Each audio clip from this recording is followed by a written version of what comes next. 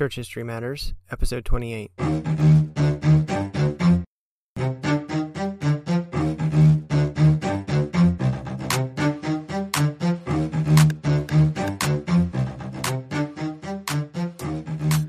Grace and peace to you, brothers and sisters. Welcome back to another episode of Church History Matters. My name is Joseph Knowles. My name is Ruben Rosales.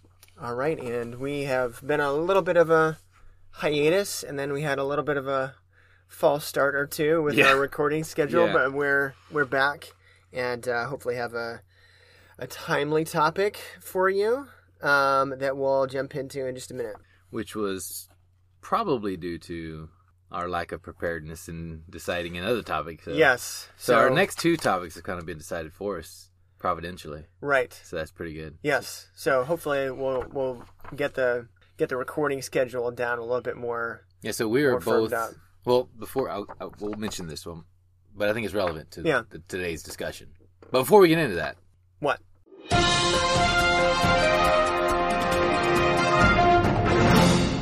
This Week in Church History. Oh, yes. I do have This Week in Church History. Let's discuss.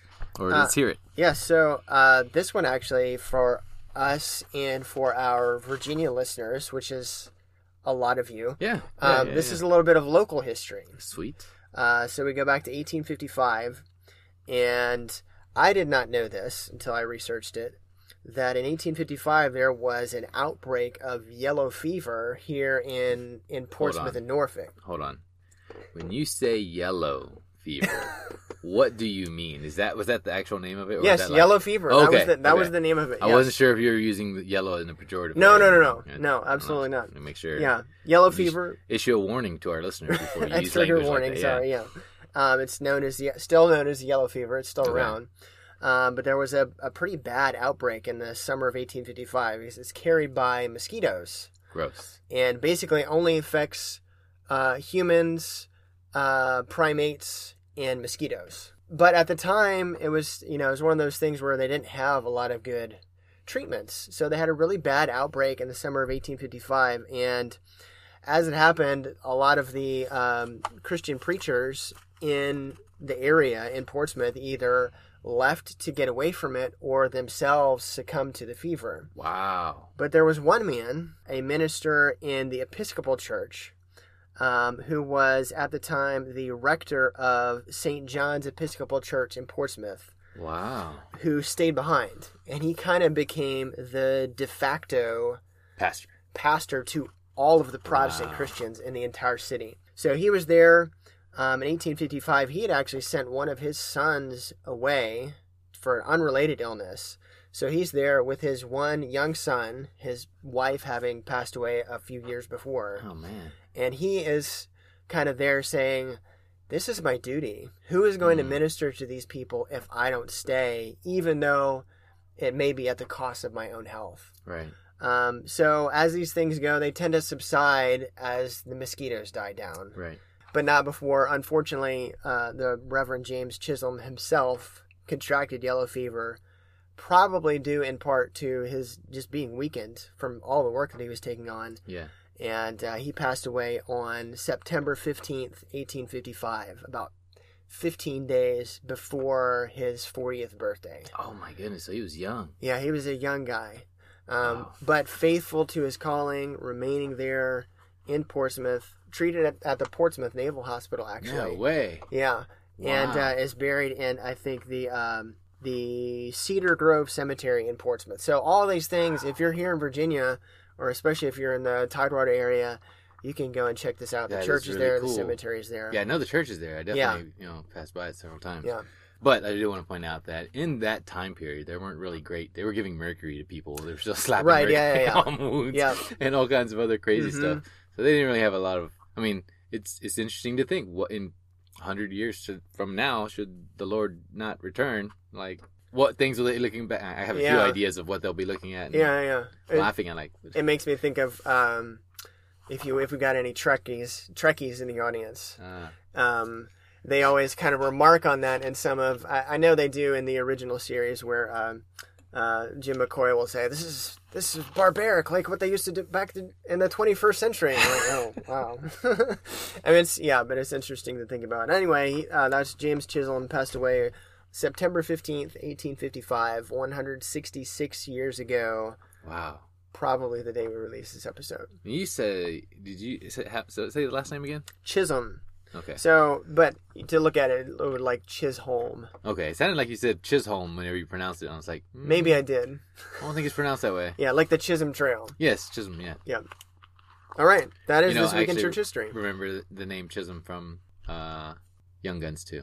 Young Guns 2. That was the name of one. It was a guy who was hiring the regulators to do all this other stuff. Yeah. Yeah, and he ended up, or maybe they were the ones that were confronting Mr. Chisholm because he was buying up farms and stuff. And that's right. Yeah. Yes, took a lot of farms, Mr. Chisholm. Yes. Yeah. Chisholm is actually that's a John Wayne movie. Is it really? Also, yes, about the same thing, the Range War that happened at the same time. Ah, there you go. I don't think that is American history for you there. No church history. No but church a little history bit in that history. one. Yeah.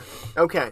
Oh, so what I was going to point to is the fact that the reason, well, at least for me, it's been a little hectic and we haven't got an episode out is because we've been getting ready for school starting. Yes. And you are now, once again, yes, homeschooling family. We are re-homeschoolers. By the grace of God. Yes. And, so we have just started a different co-op that we have never done before. Mm-hmm. And it has a lot to do with, a lot of homeschoolers are familiar with CC, Classical Conversations, mm-hmm. right? So it's kind of modeled after that, but with a much more, I don't want to say, a leaner offering of things. And it's just different. It's a different mm-hmm. pace. We've never done anything like it before, so it was a growing season for us. Takes an adjustment. Yeah. Yeah. So, on to today's topic. Which that relates to today's topic. It does. And because what we're going to be talking about is a doctrine, or not a doctrine. Well, I guess the doctrine was kind of founded in that time period, 1500s. With the issuance of a confession, mm-hmm. the Magdeburg Confession, right? And what was the doctrine, or what was the doctrine presented, and who were the framers of it? Yeah, so we're talking about what's known as the doctrine of the lesser magistrate, and I don't know if they specifically called it that, but that's what it's come to be known as. And well, it's interesting because there's that doctrine, but then there's also this idea, and I can't remember somebody later on after Martin Luther came out with this idea. It was called the Reformed doctrine of, I can't remember if it was tyrannical obedience or disobedience. I can't remember mm-hmm. what it was. But yeah, what is a lesser magistrate? What does that mean? Right. So that's basically the idea that there's. At the time, you had the emperor, and then you'd have kings or dukes or various lesser monarchs, and then down below that you might have the town council, the governor, the town council, and that sort of thing. But also, it's talking about levels of authority, basically. Right. And I mean, before we do get any farther, just a little caveat. Recording this in 2021 after the 2020 that we had, and how we're huddled in a bunker. No, I'm just kidding. Not quite. Send help. But we realize this is it's a timely topic, but it's also a sensitive topic. So we're presenting you historical information, and we'll give our thoughts on that. But this is something that there's another podcast where they're very fond of saying this is not a church and we're not your pastors. And we remind you that from time to time. So absolutely. We'll present you the information, and we're glad to have a discussion about it. Encourage you to do your own study and ask your pastor. Absolutely. Ask your pastor and your elders. These are conversations that probably should be had, especially considering the past 20 months. Right. Yeah. So what we want to do is just give an idea of, starting with the Magdeburg Confession, how have some Christians thought about this doctrine of the lesser magistrate throughout history. So, do you remember how A Christmas Carol by Charles Dickens starts? A Christmas Carol? No. No. I don't. I think I don't even remember how Scrooge started. And that was a movie, so yeah. What happened? Well, the first sentence is Marley was dead. Oh. So this story kind of starts the same way. Martin was dead. Nice. Martin Luther was dead. So he died in 1546. The same year that happened. Coincidentally, I don't know. Providentially, there are no coincidences, right? See, and this is time out. I'm sorry. I'm going to digress a little here, so forgive me, listeners. But this kind of thing, I mean, you're thinking about this, right? If we were going 50 years, 100 years from now, when they look back at this moment, they're going to think, R.C. Sproul died. Let's see what happened after that. Right. Yeah. And that's very, very possibly. Yeah. Yes. So, anyhow, go ahead. Sure. We're starting in 1546. Charles V, who at the time was both the King of Spain and the Holy Roman Emperor, and the guy before whom Luther had to appear at the Diet of Worms, went to war with a number of German states that had formed the Schmalkaldic League. So these states had formed the Schmalkaldic League, which was basically states that got together and say, we're going to actually grant religious liberty to Lutherans to practice their religion freely within our states. So Charles goes to war with these states. Spoiler alert, he wins a couple of years later. Now, the purpose of the war was because they were granting religious freedom. That's what it boiled down to, yeah. Okay. And it was also because at that point, if Charles the Emperor says, no, we're Catholic, and these guys say, well, in our dukedom, we're going to allow the Lutherans to practice their religion, that's an affront to his authority at the same time. Right. Sort of like what we've got going on in Texas right now. Maybe so. Or as perceived by those that are in the higher levels of government. Yeah. So the Schmalkaldic League loses the war. Charles issues what became known as the Augsburg Interim. So Augsburg for the city, interim because it was meant as a temporary measure until the Council of Trent finishes up. As all things are from governments, right? All temporary. Just temporary, guys. Stop resisting. So under this, the Lutherans were required to restore the sacraments of the Roman Catholic Church. Recalling from previous episodes, Catholics had 7. The Lutherans would recognize only 2. The same 2 that we do. Biblical Christians have recognized 2, yes. Exactly. And they were also required to restore the doctrine of transubstantiation. Ooh, so the doctrine of transubstantiation, for those that are not aware and do not remember, is the doctrine held by the Roman Catholic Church, which teaches that during the Holy Eucharist, which is the Mass, the height of it comes when the bread and the wine are offered up as a sacrifice to God, a re-sacrificing of the body and the literal body and blood of Jesus Christ. They say and they hold that the bread remains and retains the appearance of bread, but is transubstantially the Lord's body. That it truly is the body of Christ. And of course, they look at verses from Matthew and Luke where Jesus says, "This is my body."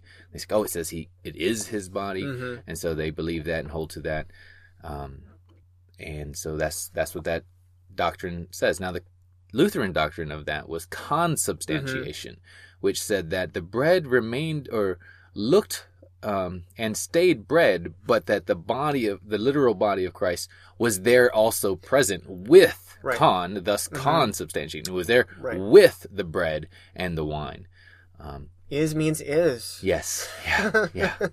But again, if you look at, especially in Luke, he says, "This is the cup of my blood."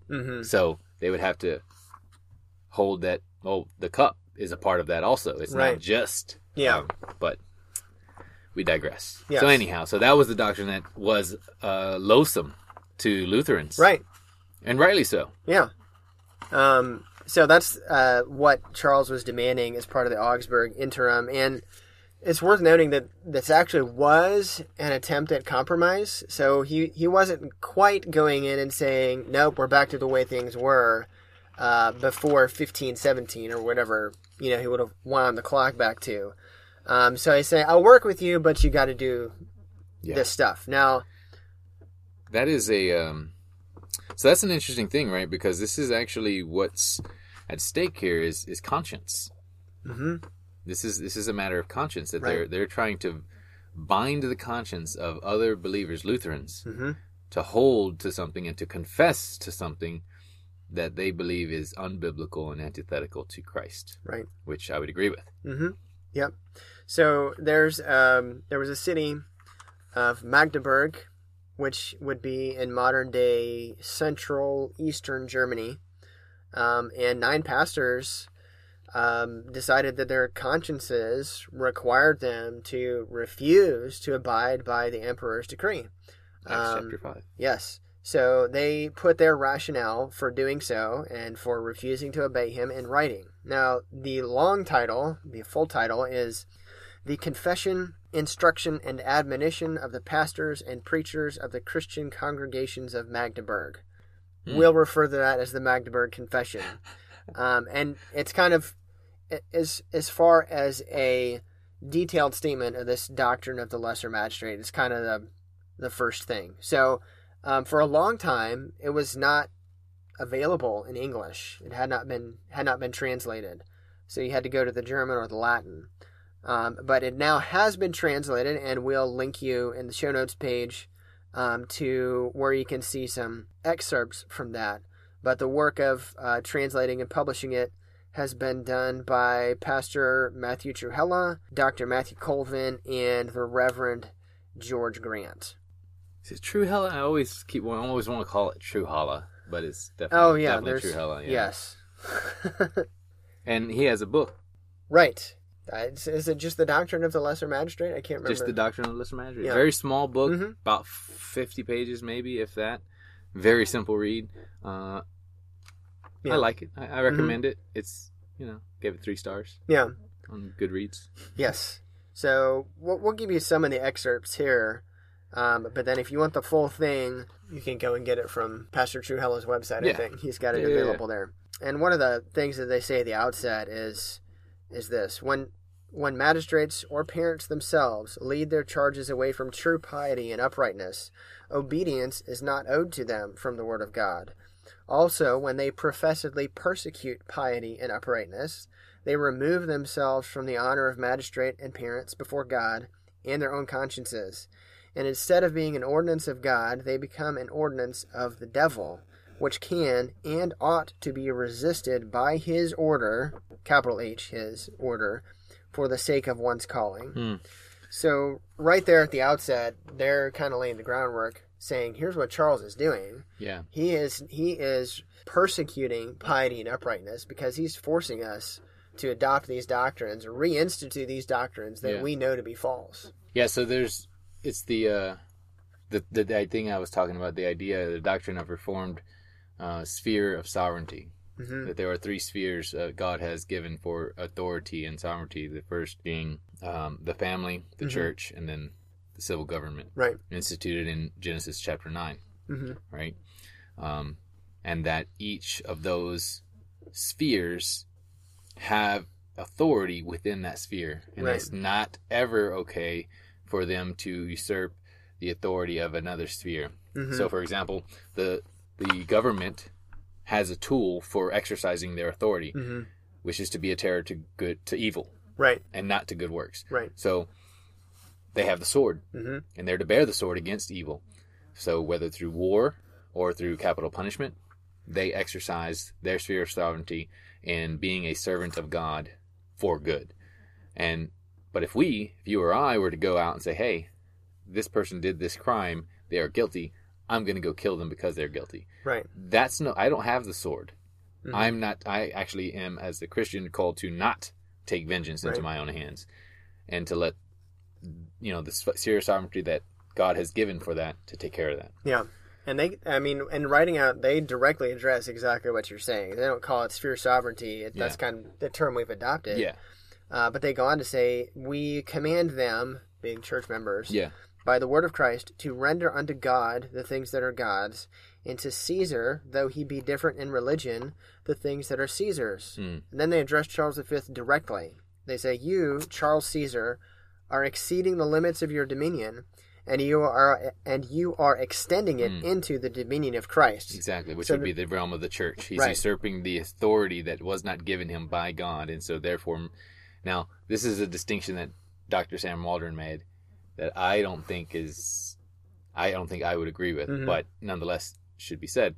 He would say that you may resist, but you are not required to resist. I would say, no, I think you're required to resist. Right. Because to not resist, that would be evil. Yeah. And to permit evil.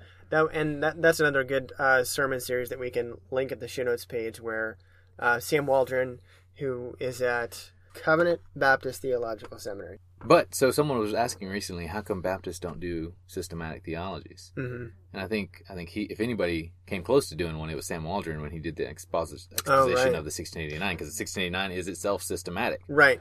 So there is a systematic theology there presented in his exposition of the 1689. Yeah. So also would highly recommend that book. Right. Yeah. And they do, I mean, they get into that same issue you talk about, may or must resist. Right. They break it down actually into 4 different levels of tyranny. Okay. What they call levels of tyranny. So at the first and the second levels, they urge that the lesser magistrates, again, that being the lowest level of the authority. mayor or the pastor, or that, I mean, they mention parents there. So they view parents, husbands and fathers specifically, as on that ladder of the lesser magistrates. Like, they have authority within the family, and ultimately their view of the state says that's where you start from. You start from the family and you build outward. Because that's the smallest local government. Right. So they say the first and second levels of tyranny, they urge the lesser magistrate to tolerate the injuries caused by the superior magistrates. And they give examples of those kind of things. At the third level, that's where they put situations where an inferior magistrate is so forced to certain sin. And they hold up the example of the Hebrew midwives in Exodus. You must not participate in sin. And then they go into a little bit more, I'll read a little bit more on the fourth level of tyranny.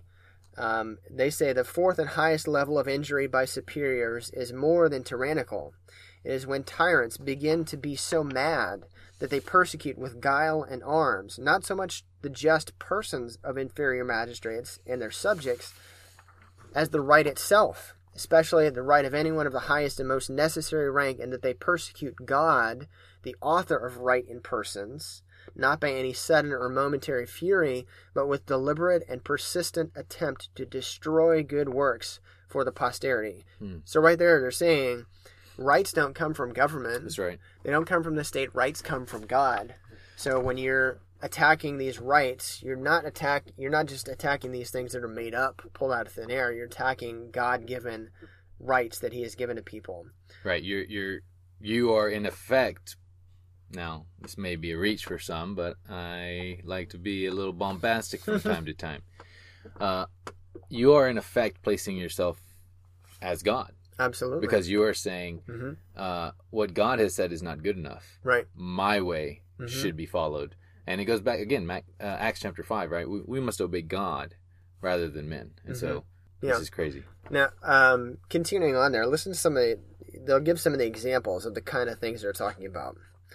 Therefore, if now the leader or Caesar proceeds to such a height of insanity, only in that order of natural knowledge which governs the society of civil life and uprightness, that he abolishes the law concerning marriages in all chastity, and himself sets up a contrary law of roving unclean lusts, to the effect that the wives and daughters of all men are to be prostituted. Yikes. And if he himself defends and prosecutes this law with force of arms, so that certain death is laid down as the penalty of those who resist or fail to conform, in such a case, doubtless no clear-thinking person would have any hesitation about the divine right and commandment that such a leader or monarch ought to be curbed by everyone in his most wicked attempt, even by the lowest magistrates, with whatever power they have.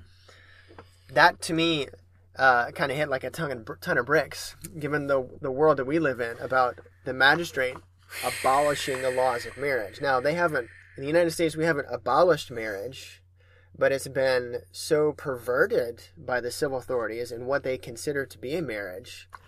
Could we almost, I mean, it's not totally dissimilar from the kind of thing that they're talking about. And, well, the part that really, to the effect, and himself sets up a contrary law of roving unclean lusts. Mm-hmm. That is, those lusts that are unnatural, always wrong, and disordered, and those that are perhaps rightly natural but also disordered and perverted, right?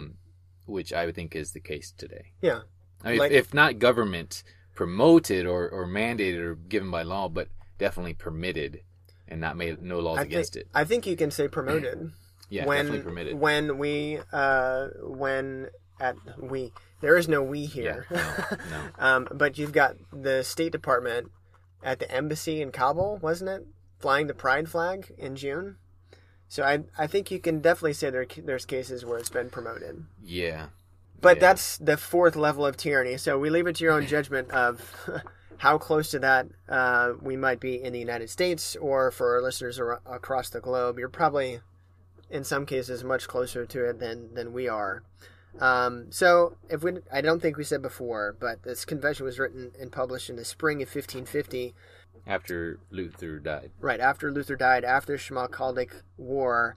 They issued this confession, and Charles V sends an army and lays siege to the whole city. And that siege would go from the spring of 1550 until November 1551, when finally Charles's forces were forced to give up in defeat. So cities at that time were set up to resist a siege, and that was kind of part of their strategy of warfare. But the city of Magdeburg wins. And it would be a few years later, in 1555, that Catholic and Protestant rulers agreed to the Peace of Augsburg, and that, in general terms, made the legalization of Protestantism more permanent, at least for Lutherans. Right. Calvinists, sorry, not yet. Yeah. But there would be Lutheranism and there would be Catholicism, and it would basically depend on whose kingdom did you live in at the time. Like, they got to choose. They didn't have to answer to Charles V as to what religion was going to prevail in their country. Now, it's still a long way to go, the kind of religious liberty that we think of, but it was a step in that direction. As we can see, theonomy failed. Again. No, I'm just kidding. I'm just tweaking some people. Yeah. So that's kind of the, maybe not the genesis, but the crystallization of this as a doctrine. But you see it proceed from there over the ensuing years up to the present day, I think. Well, and here's the other thing is, we are, confessional 1689 Baptists. We both hold that the law of God, the moral law of God, the Ten Commandments are abiding for Christians today. Mm-hmm. And I think if you look at any sphere of authority, you have to look at the Fifth Commandment, which is where that all stems from, right? You are to honor your parents, right? So I think Trewhella goes in Trewhella. Sorry, Mr. Pastor Matt guy. He talks about this in his book, that when he talks about may versus must, as far as the lesser magistrate interposing on behalf of the constituents, right? So if you're the father of a household and you are the spiritual head and leader and of that family, if you were to command your wife to do something to your children, perhaps beat them or to treat them harshly, to do something that would be obviously sin. Right. It's her right. She must not commit it, but she also must resist it and do whatever she can to resist it. Right. But if then you come home or the father comes home and says, you know what, I'm going to do it, she now has a duty as the lesser magistrate to defend to the best of her ability her children from the sins or that the father's trying to commit. Right. So this is basically the doctrine of lesser magistrates, is that reality within the household, which is the lowest form of government, carried out into the next sphere, which would be the civil realm. Yep. So I guess kind of for the second half, what we'll do is, having given you at least an overview of the Magdeburg Confession, kind of run through the next 300 years of church history and just hit some highlights of some other men who had written on this same topic. Basically, why is it that this moment in time is important and why it's relevant to today, and obviously why church history matters. Yeah, there you go. So first guy we'll talk about is Heinrich Bullinger. Heinrich Bullinger. His dates are 1504 to 1575. He was born in Switzerland near Zurich, and eventually would become the successor to Ulrich Zwingli as the leader of the Reformed Church there. He was elected as Zwingli's successor. No, they did not like the Anabaptists in Zurich. They kicked him out pretty harshly too. He's elected Zwingli's successor by the city council unanimously at the age of 27. Oof. Which is pretty incredible. It is. Yeah. Now, in the words of Stephen Lawson, Bullinger is regarded as the most influential second-generation reformer, and this blew my mind. Wow. He wrote more than Luther, Calvin, and Zwingli combined. So the guy who wrote Institutes. Yes. More than that guy. Yes. And also Luther. And also Zwingli. Yep. All of them put together. Wow. Yeah. One of his most influential books is known as The Decades, and it's effectively a collection of sermons that also function as like a systematic theology. It was originally published in 4 volumes from 1549 to 1552, so contemporaneously with at the same time as the conflict between the Catholics and the Protestants in Germany that we were just talking about. So now we talked about the 5th commandment. Yep. In his sermon on the 6th commandment and on the magistrates, he wrote this. Hold on a second. So we got to discuss this because when he says 6th commandment, are you sure that this is not actually the 5th commandment because the way the Roman Catholics numbered them differently? And there's still 10 commandments. Yes. It's just that in the Roman Catholic teaching, they basically make the first 2 commandments 1 commandment, and the last commandment they split it up into 2 commandments. Right. And I stumbled upon that. That had never occurred to me until I got to law school. And at Regent University, they have a time for a devotional at the beginning of class. And my contracts professor, my first year Catholic. He's a Messianic Jew. Oh, okay. I did have some Catholic professors, but I also had one who was a Messianic Jew who went to University of Texas Law School. Nice. And he was a character. But he said he actually did a whole devotional, I think, on that, how the first commandment is, I am the Lord your God. And then they break there. Oh. In that tradition. So they have a slightly different numbering system. Interesting. I'm pretty sure this is definitely the 6th Bullinger commandment. is writing on what we would call the 6th commandment, murder. Thou shalt not kill. Well, thou shalt not murder. I mean, I'm going with the original King James. Yeah. There's a friend that was visiting the church this past Lord's Day. He said, well, I use the words that Jesus used. Like, okay, buddy. Obviously, he means the King's English. Yes. Which Jesus clearly did not speak. No, he did not speak Elizabethan English. Anyway, back to Bullinger after that digression. He writes, preaching on the 6th commandment. So then, truly, we should at no time defend tyrannical power and say that it is from God. For tyranny is not a divine, but a devilish kind of government. And tyrants themselves are properly the servants of the devil and not of God. So it's just very similar to the arguments, but also almost the wording that they use in the Magdeburg Confession. They say, yes, he's the king, but when he's going and doing evil things, God did not tell him to do that. Right. That's all within God's sovereign control. Right. But at a certain point, you say, no, he's not doing what God says is right to do. Right. So this obviously gets into a lot of different things, especially with the 6th commandment. So the question then, I believe, would become, or the one that I always run into with regards to this is, well, didn't God use wicked and evil regimes in the Old Testament certainly to bring about judgment upon the people of God? Certainly. So how do we know? So why would it be right for us to resist that? Yeah. I'm thinking of Isaiah, I want to say it's Isaiah 45, but he's talking about that exact phenomenon where it's clearly laid out. I think it's the Assyrians. These are That's right. God's instruments to inflict judgment on the Israelites, the Hebrew people. But a few verses down, Isaiah is also proclaiming judgment against the Assyrians for the evil that they're doing. That's right. Yeah. And you do. I mean, that's a thorny question to try to think through. Right. No, and I think it is as well. But you also have, Calvin, who said, right, when God wishes to judge people, he gives them wicked rulers. I think that's absolutely true as well. Nevertheless, I do believe that, as is called out in the London Baptist Confession, the sixth commandment is not just a positive command, but there's also a negative command as well, right? You shall not only is it you shall not commit murder, you shall not kill, but is you shall do and work to preserve life. Right. And if there is a case where there is a tyrannical government that is commanding that life be taken, there's a duty there.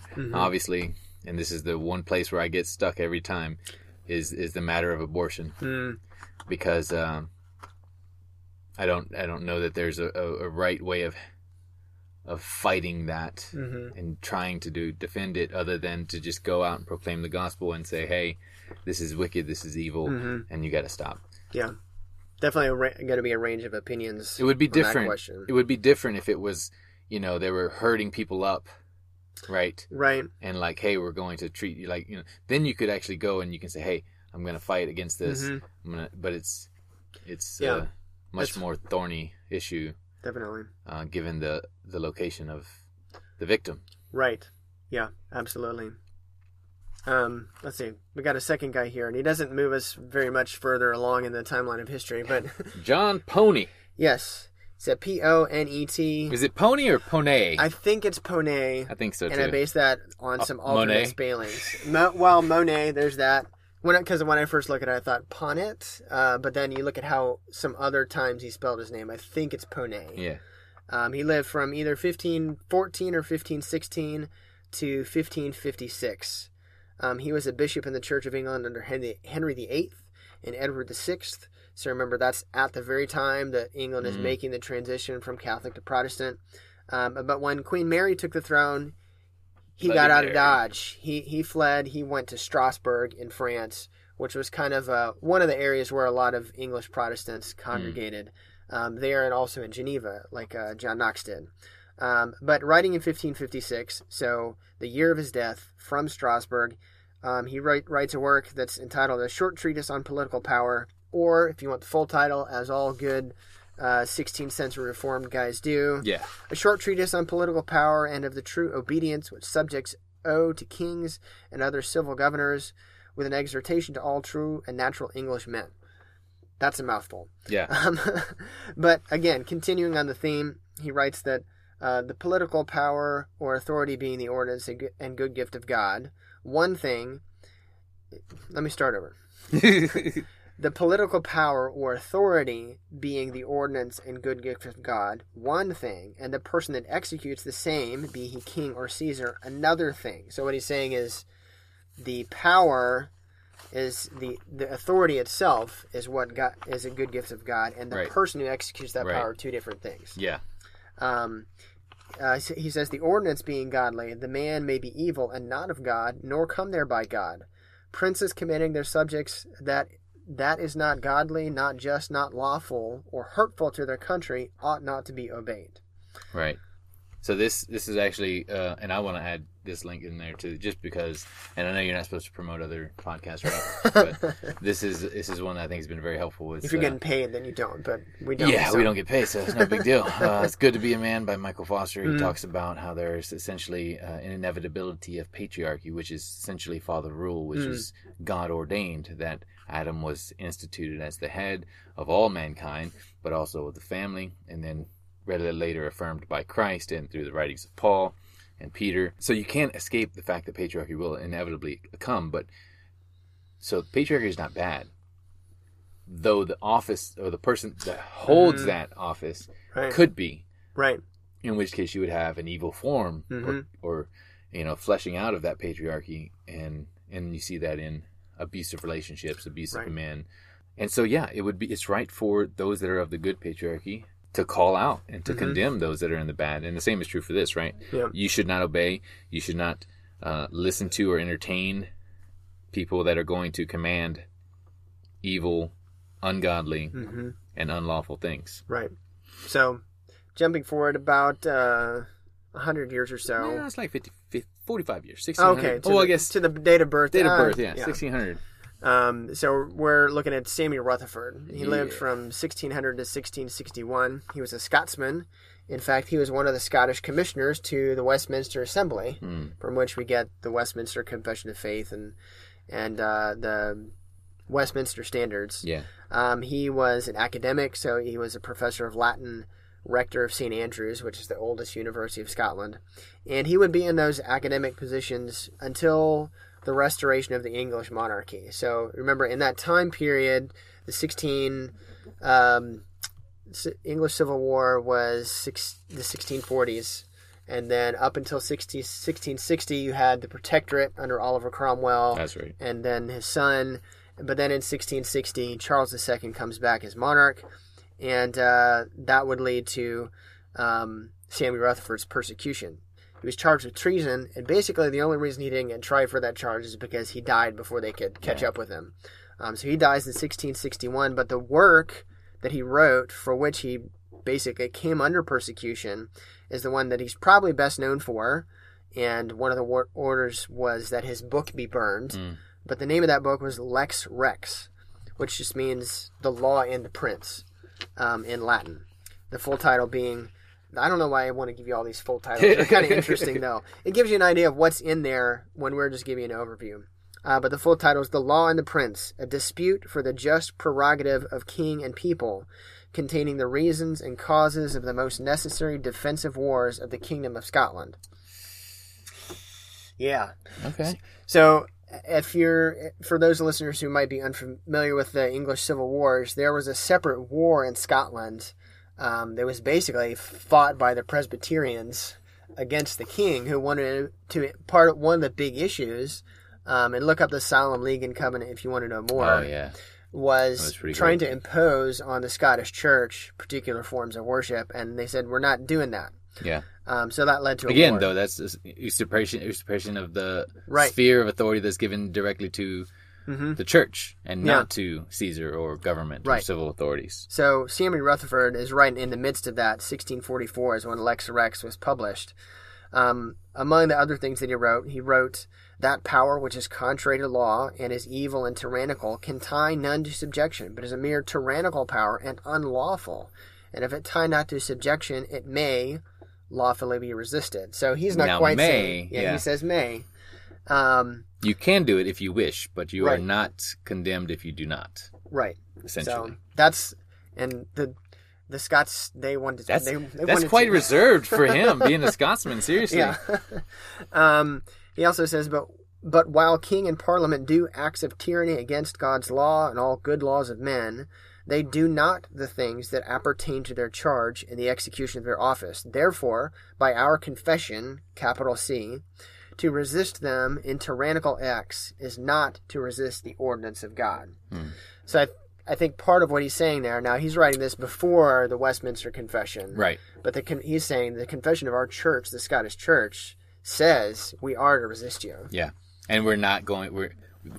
To use some language that is quite familiar these days, you could still be a member in good standing. If you want to go and fight, fight. Yeah. Also, but to point out, it's not resisting the ordinance of God, right? So, goodness, I'm forgetting the name. Pharisee Gamaliel.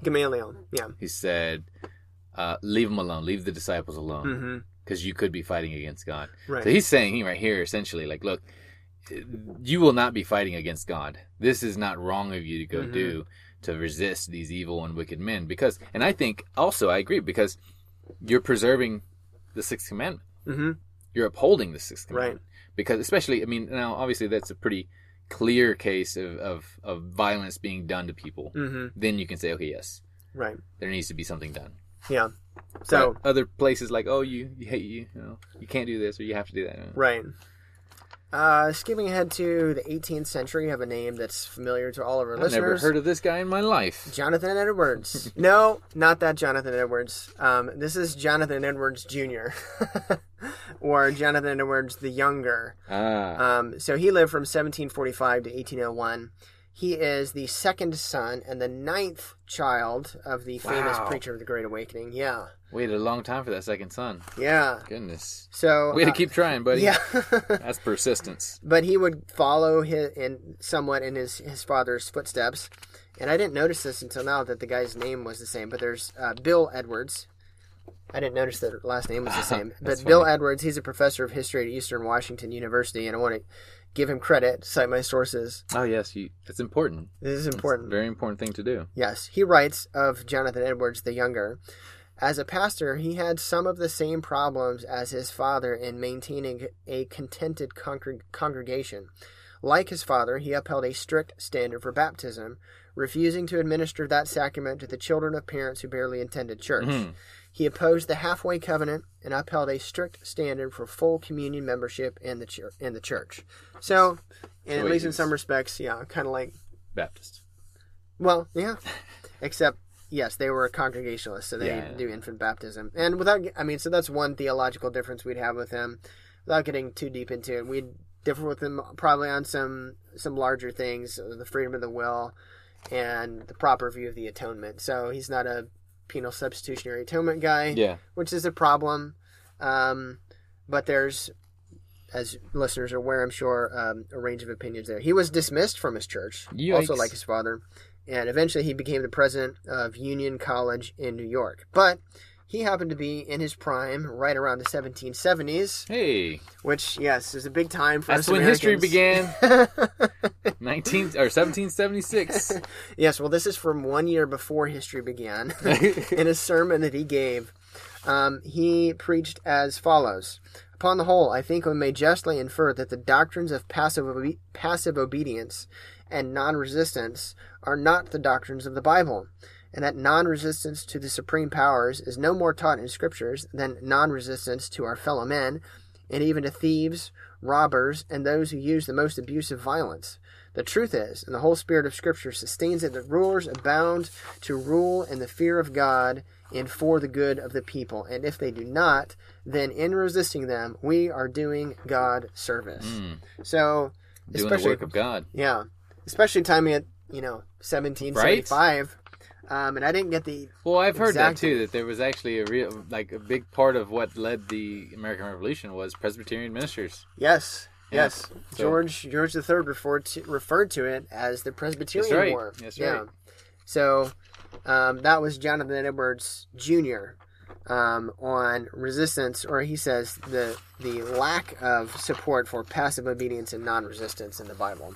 I like that, the non-resistance phrasing. Mm-hmm. I think that's good, because I think a lot of folks, whenever you talk about this, they think, and I get it. It's right to be a little bit cautious, because you don't want to be the guy going and picking a fight. Mm-hmm. And obviously, I don't agree with the statement, but it is true what our president has said. Right? It's the United States of America.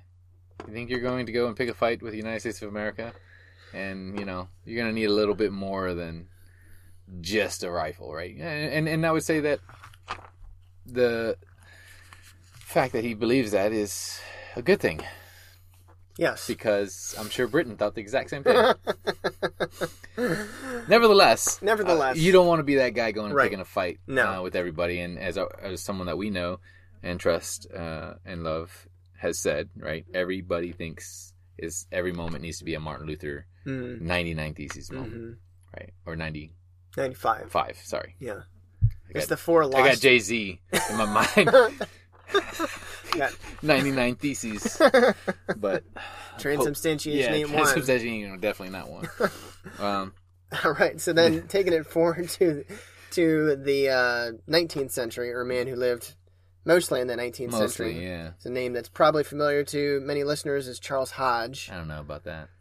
Hopefully he's familiar. If Charles Hodge is not a familiar name, listeners, please do yourself a favor. Yes. And go and read up on him and grab some of his books and look at them. That's great. Yes, so he lived from 1797 to 1878. He was born in Philadelphia. He graduated from Princeton, and he became the seminary's first professor of Oriental and Biblical Literature in 1822. Man, they're so uncouth using the word Oriental. I know. Well, it was 1822. Yeah.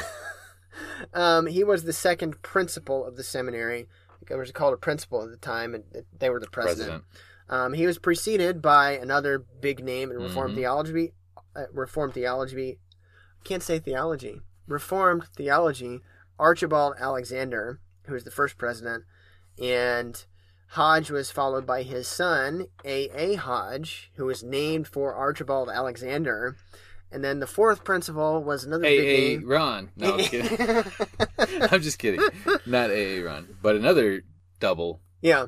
The great Mr. B.B. Warfield. B.B. Warfield. And I didn't even notice that A.A. B.B. Yeah. So whoever was number 5 didn't do CC and continue the tradition. Hodge is if listeners know of him, they likely know of him because of his systematic theology. Yep. In 3 volumes, still being reprinted even in the 21st century. So it's definitely a seminal work for a lot of people. But he writes, interestingly enough, in his commentary on the Epistle to the Romans, which was written in 1835, no command to do anything morally wrong can be binding, nor can any which transcends the rightful authority of the power whence it emanates.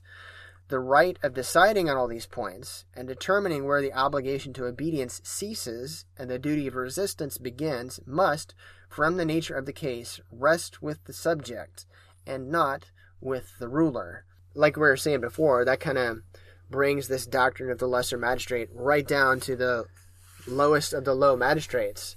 The self. Right. The king, conscience. Yes. The king doesn't get to be a judge in his own case as to what's right. And if there is a duty of resistance, then obviously, if I listen to the king, then I'm just going to do what the king says. But if I have a duty to do what's right, even if the king says what's wrong, then it just, obviously, at some point, the individual has to decide, no, God says, here's what I believe God says to do, and my conscience says I must do this and disobey what the ruling authorities are telling me to do because it would be sin. Right.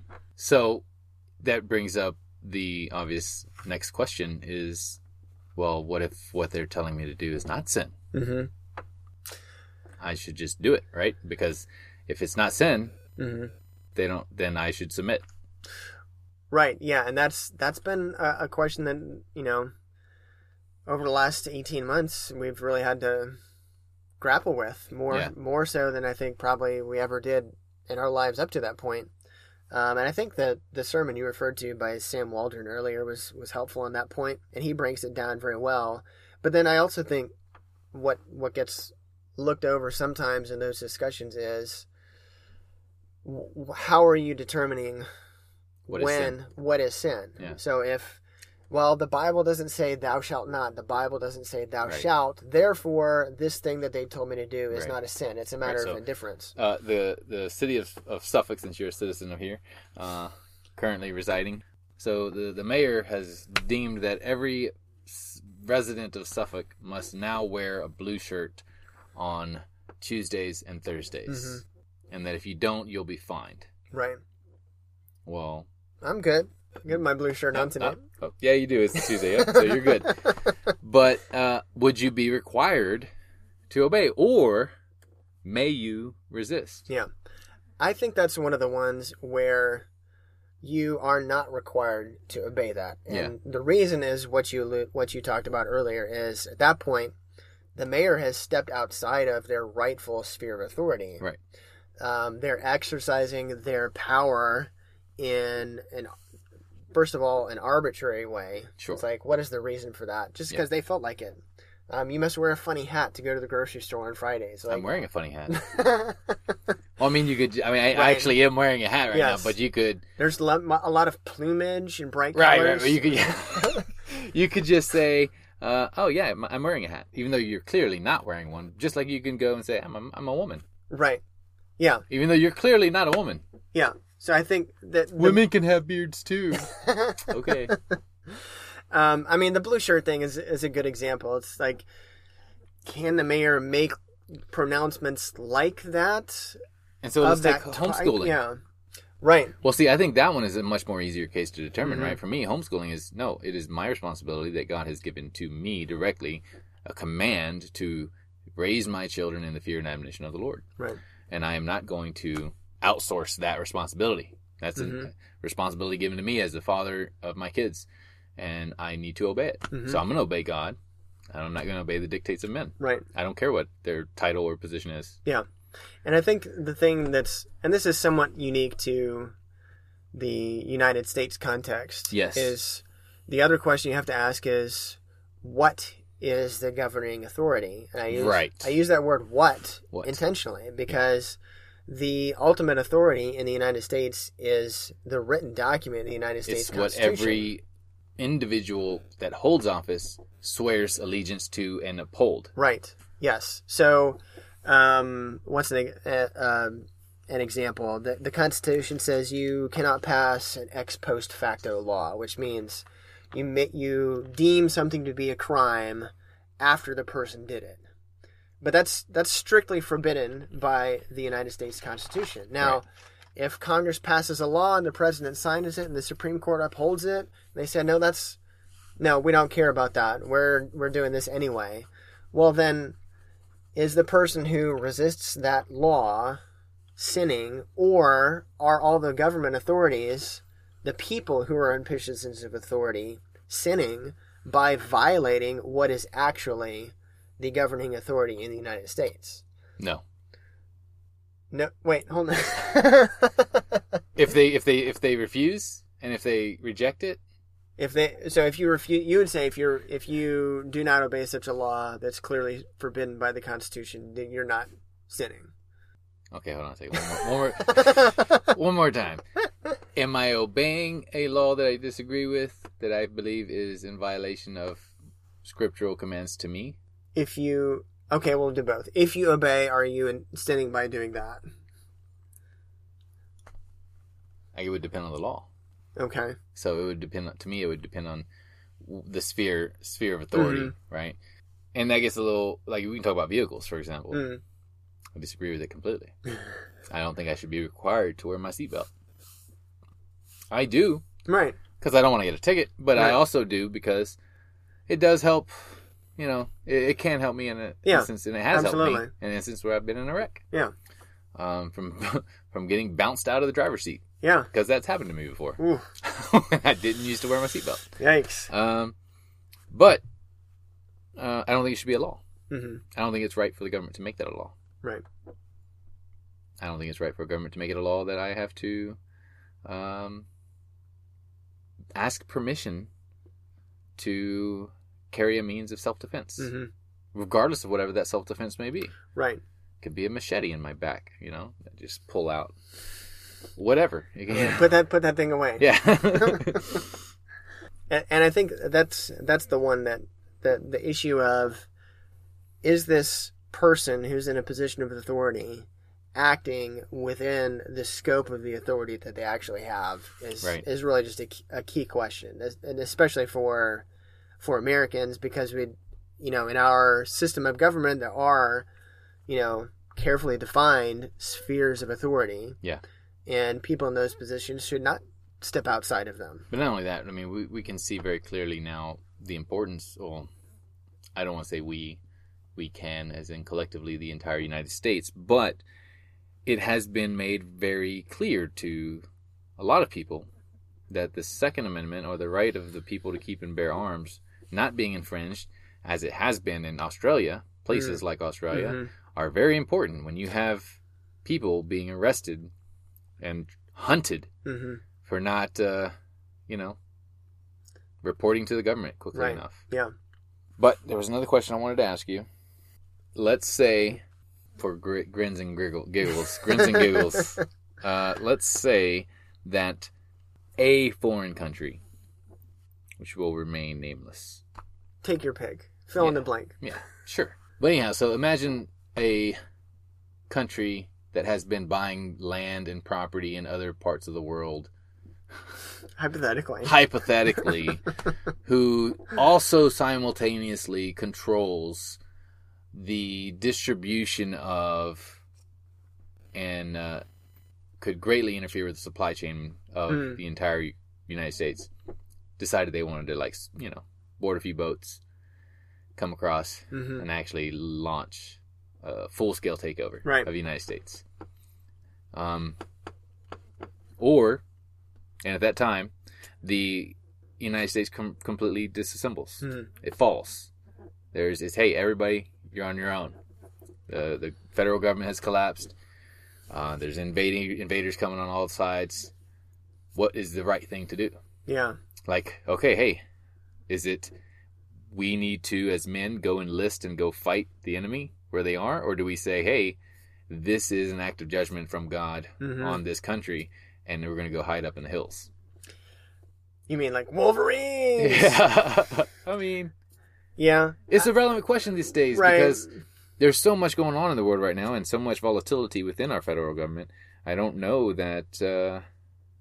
I think that's a really interesting question because in the Old Testament, because our view gets distorted being in America. We have a lot of freedoms that other countries don't and other places don't. For sure. So we can say we can have these different things, but it's like, okay, what about a Christian that's somewhere like in the Middle East, somewhere in Africa, where a warring tribe comes in and just says, hey, we're in charge now. Like, look at me.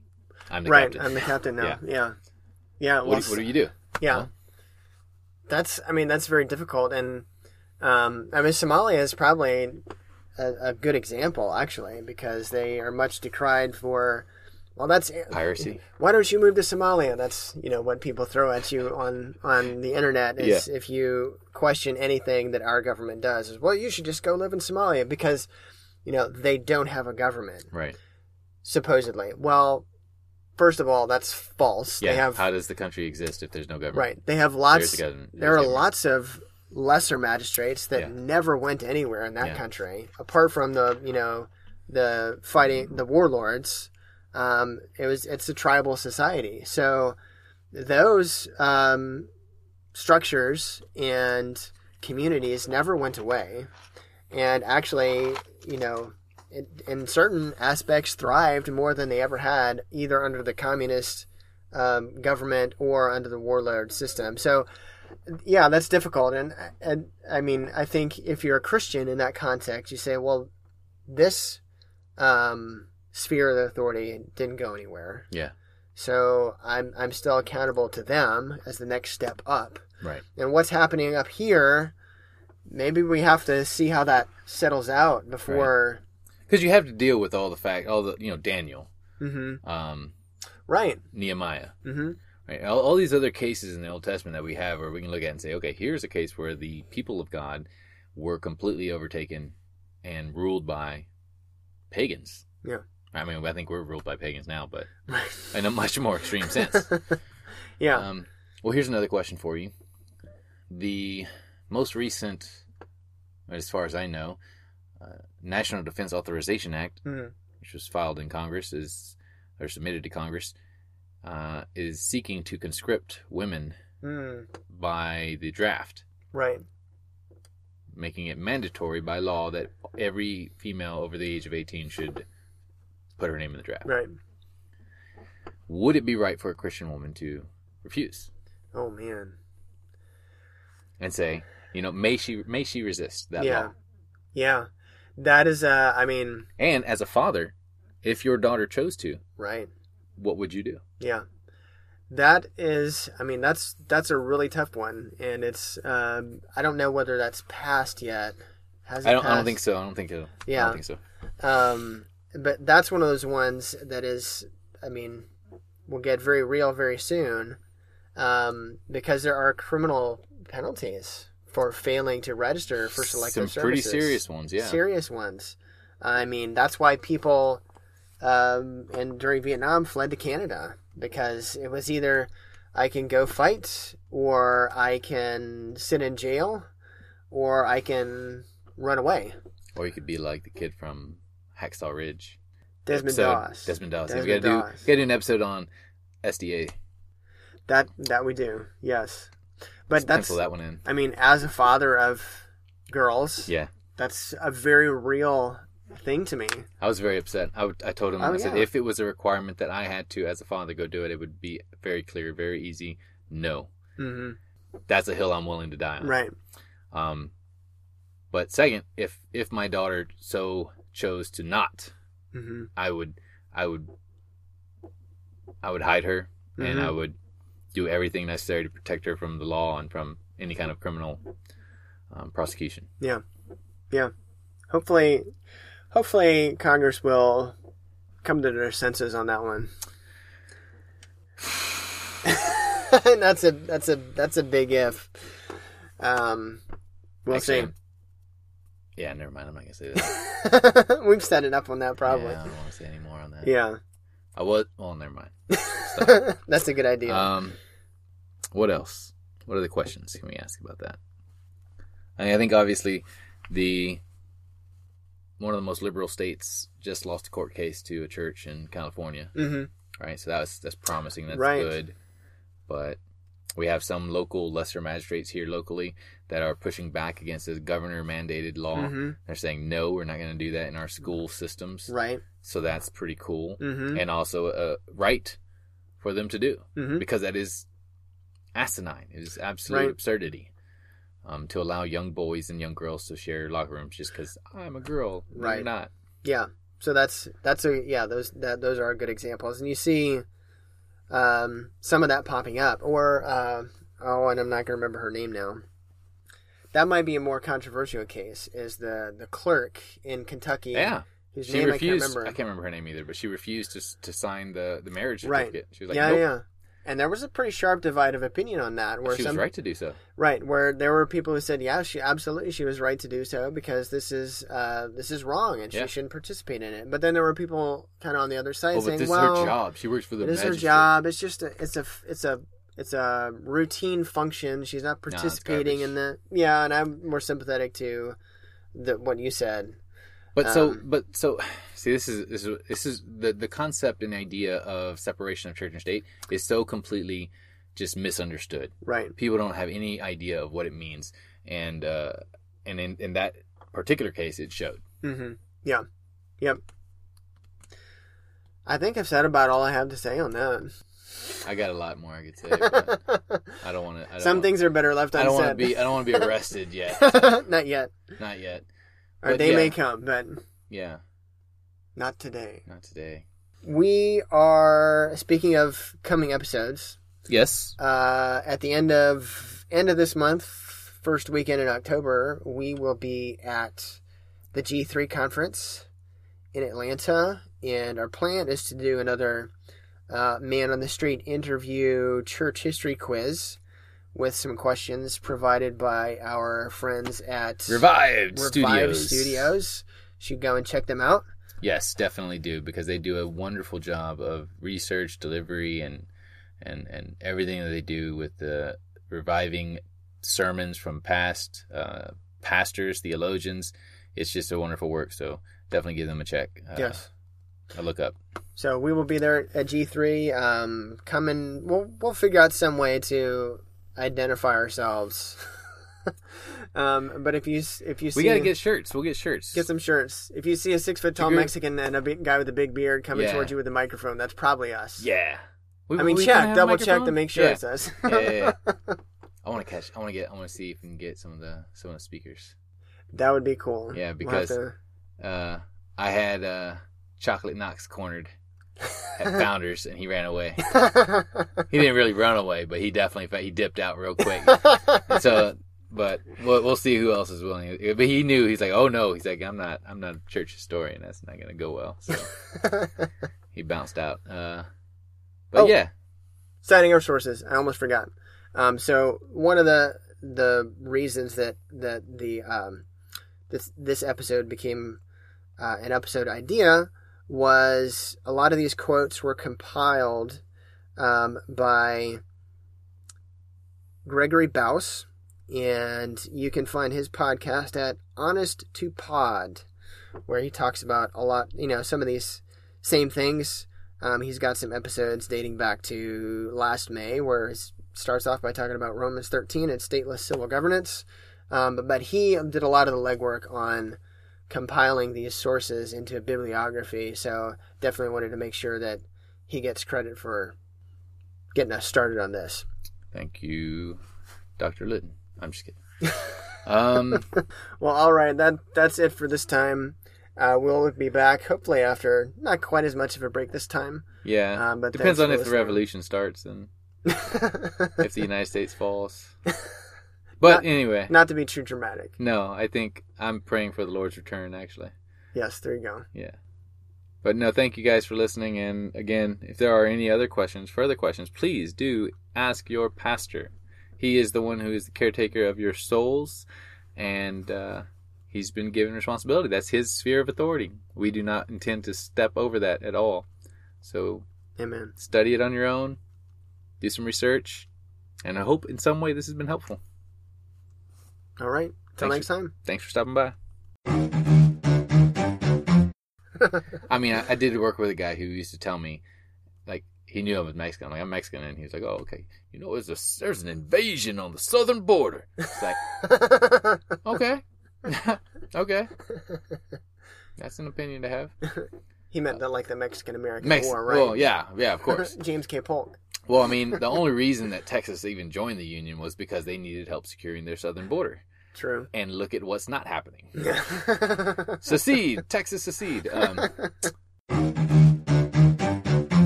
It's not like the Seinfeld. He was a close talker. No. Although, I did find out, I went to get an eye exam today, and my previous eye doctor was a close talker. Oh. But more creepier was he was also a person who never blinked. Oh, and a close talker. That is disconcerting. Yeah. It was very creepy, and so I found out today that his contract was not renewed because too many people thought he was creepy. That's terrible. It's terrible.